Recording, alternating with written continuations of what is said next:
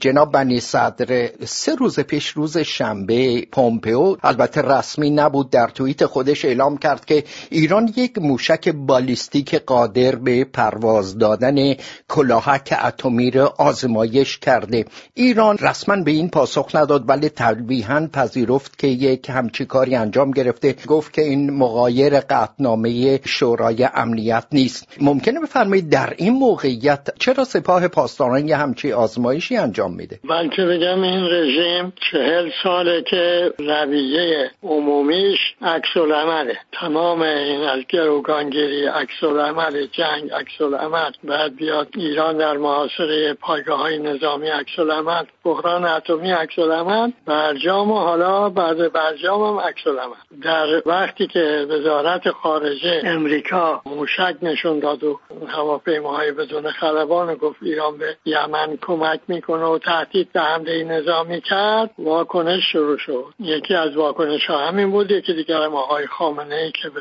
وزیر نیروی دریایی گفت که کاری کنه که کسی جرأت حمله به ایران نکند و تا امروز ادامه یافته که امروز آقای روحانی تهدید میکنه به بستن تنگه هرمز. وقتی یک رژیمی کارش واکنشه، طرف مقابل راحت میتونه تحریک کنه دیگه. یک. دو اینکه در خود این رژیم یک هماهنگی وجود نداره. حکومت یک کارایی رو تصدی میکنه در زمانی که آقای ظریف میگوید این طرح مالی اروپایی برای بی‌اثر کردن تحریم‌های امریکا به زودی عملی خواهد شد، اون طرف مقابل عملی انجام میده که این انجام نگیره. حالا اونی که به زودی انجام نگرفته، فعلا اروپا به شورای امنیت رفته که یعنی آلمان و فرانسه و انگلیس که جلو مثلا این موشک سازی ایران را بگیرد. در واقع میبینی که یک رشته عمل و عکس العمله. جناب بنیصدر، در واقع اشارتون به سخنان آقای علی مطهری هست که ایشون معتقد هست به صورت تلویحی، البته وقتی که به اصطلاح برجام مطرح میشه اقداماتی از طرف جناح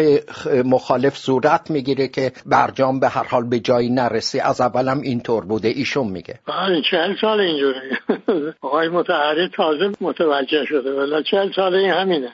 40 سال این روش رو رژیم یک گرایشی که میخواهد از این انزوای ایران حد اکثر بهره رو برای تصرف کامل دولت، اقتصاد و خصوص رانت‌های بزرگ به جیب زدن رو داشته باشه، این تمام کارا رو میکنه برای اینکه روابط ایران نه در منطقه نه در سطح جهان عادی نشود با کشورهای دیگه. جناب بنیصدر، برگردیم به همین نیروهای نظامی. هرچند که هیچ گزارش مستندی در مورد توان نظامی ایران چه سپاه چه ارتش در دست نیست، با این حال باید سپاه پاسداران از یک نقطه قدرتی حرکت بکنه، از یک اعتماد به نفسی حرکت بکنه که در این موقعیت حساس به هر حال یک همچی آزمایشی رو انجام میده. حالا اینکه از ضعف این کار میکنه یا از احساس قدرت، از دید من نه، از ضعف که این میکنه. لازمه که آدمی که قویش واکنش نمیشه، طرف یه حرفی زده میشینه ارزیابی میکنه.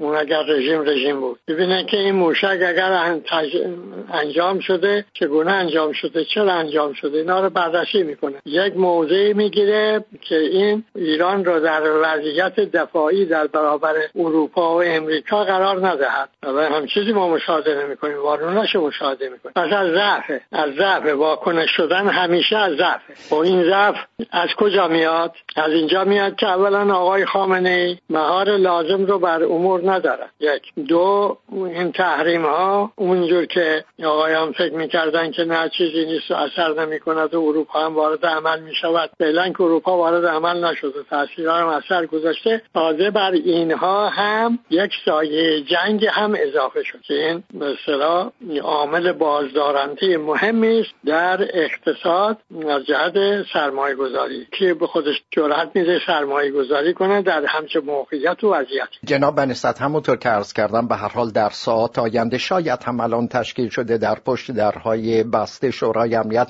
مسئله آزمایش موشکی جدید ایران رو مورد بحث قرار میده، ولی در همین ساعت تقریبا چند ساعت پیش از این آقای روحانی بار دیگه تهدید کرده که اگر نفت ایران صادر نشه از خلیج فارس هیچ نفتی صادر نخواهد شد. آیا این دوتا کنش و واکنش رو در ارتباط میبینید؟ کاملا. البته به شورای امنیت تنها نیست، به تهدید امریکاست که گفته که گزینه نظامی همچنان روی میز است و ما تردیدی به خود راه نمیدهیم در صورت لزوم در حمله به ایران. این واکنش اونه که اگر اروپایی ها اون برنامه عمل به اجرا نگذارند و ایران نتوانه نفت صادر کنه، وقت ما دست به این کار خواهیم زد. منتها خب این هم یک واکنشی حساب نشده. برای اینکه شما فرض کنید موفق هم شدی، اولا که امریکا یک ناوگان وارد در خلیج فارس کرده، ثانی هم فرض کنیم که اون در اون جنگ دریایی هم موفق شدی و اون تنگر هم بستی. تو که الان از نان و کمبود مواد غذایی و اینکه امریکا اجازه خرید مواد غذایی و دارو هم نمیدهد،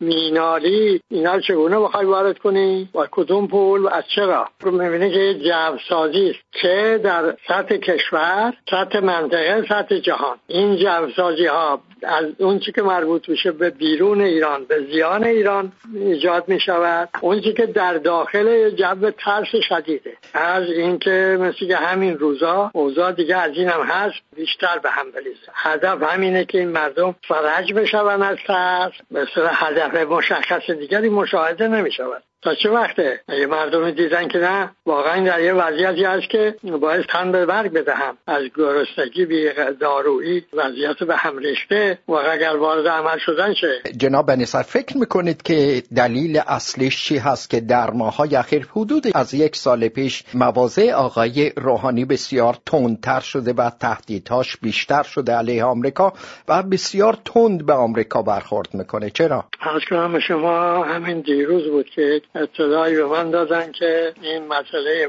جانشینی آقای خامنه‌ای باز دوباره مسئله روز و دسته‌بندی ها هست و گروه های فرزند اون آقای رئیسی حتی 2 تا کانال تلویزیونی رو در تصرف گرفتن و این دو طرف ویرازی به دعوا بر سر جانشینی هم مشغولن. بنابراین فرض کنیم همین اطلاع واقعیت نداشته باشه، اما خود این امر رقابت که دروغ نیست، این رقابت وجود داره.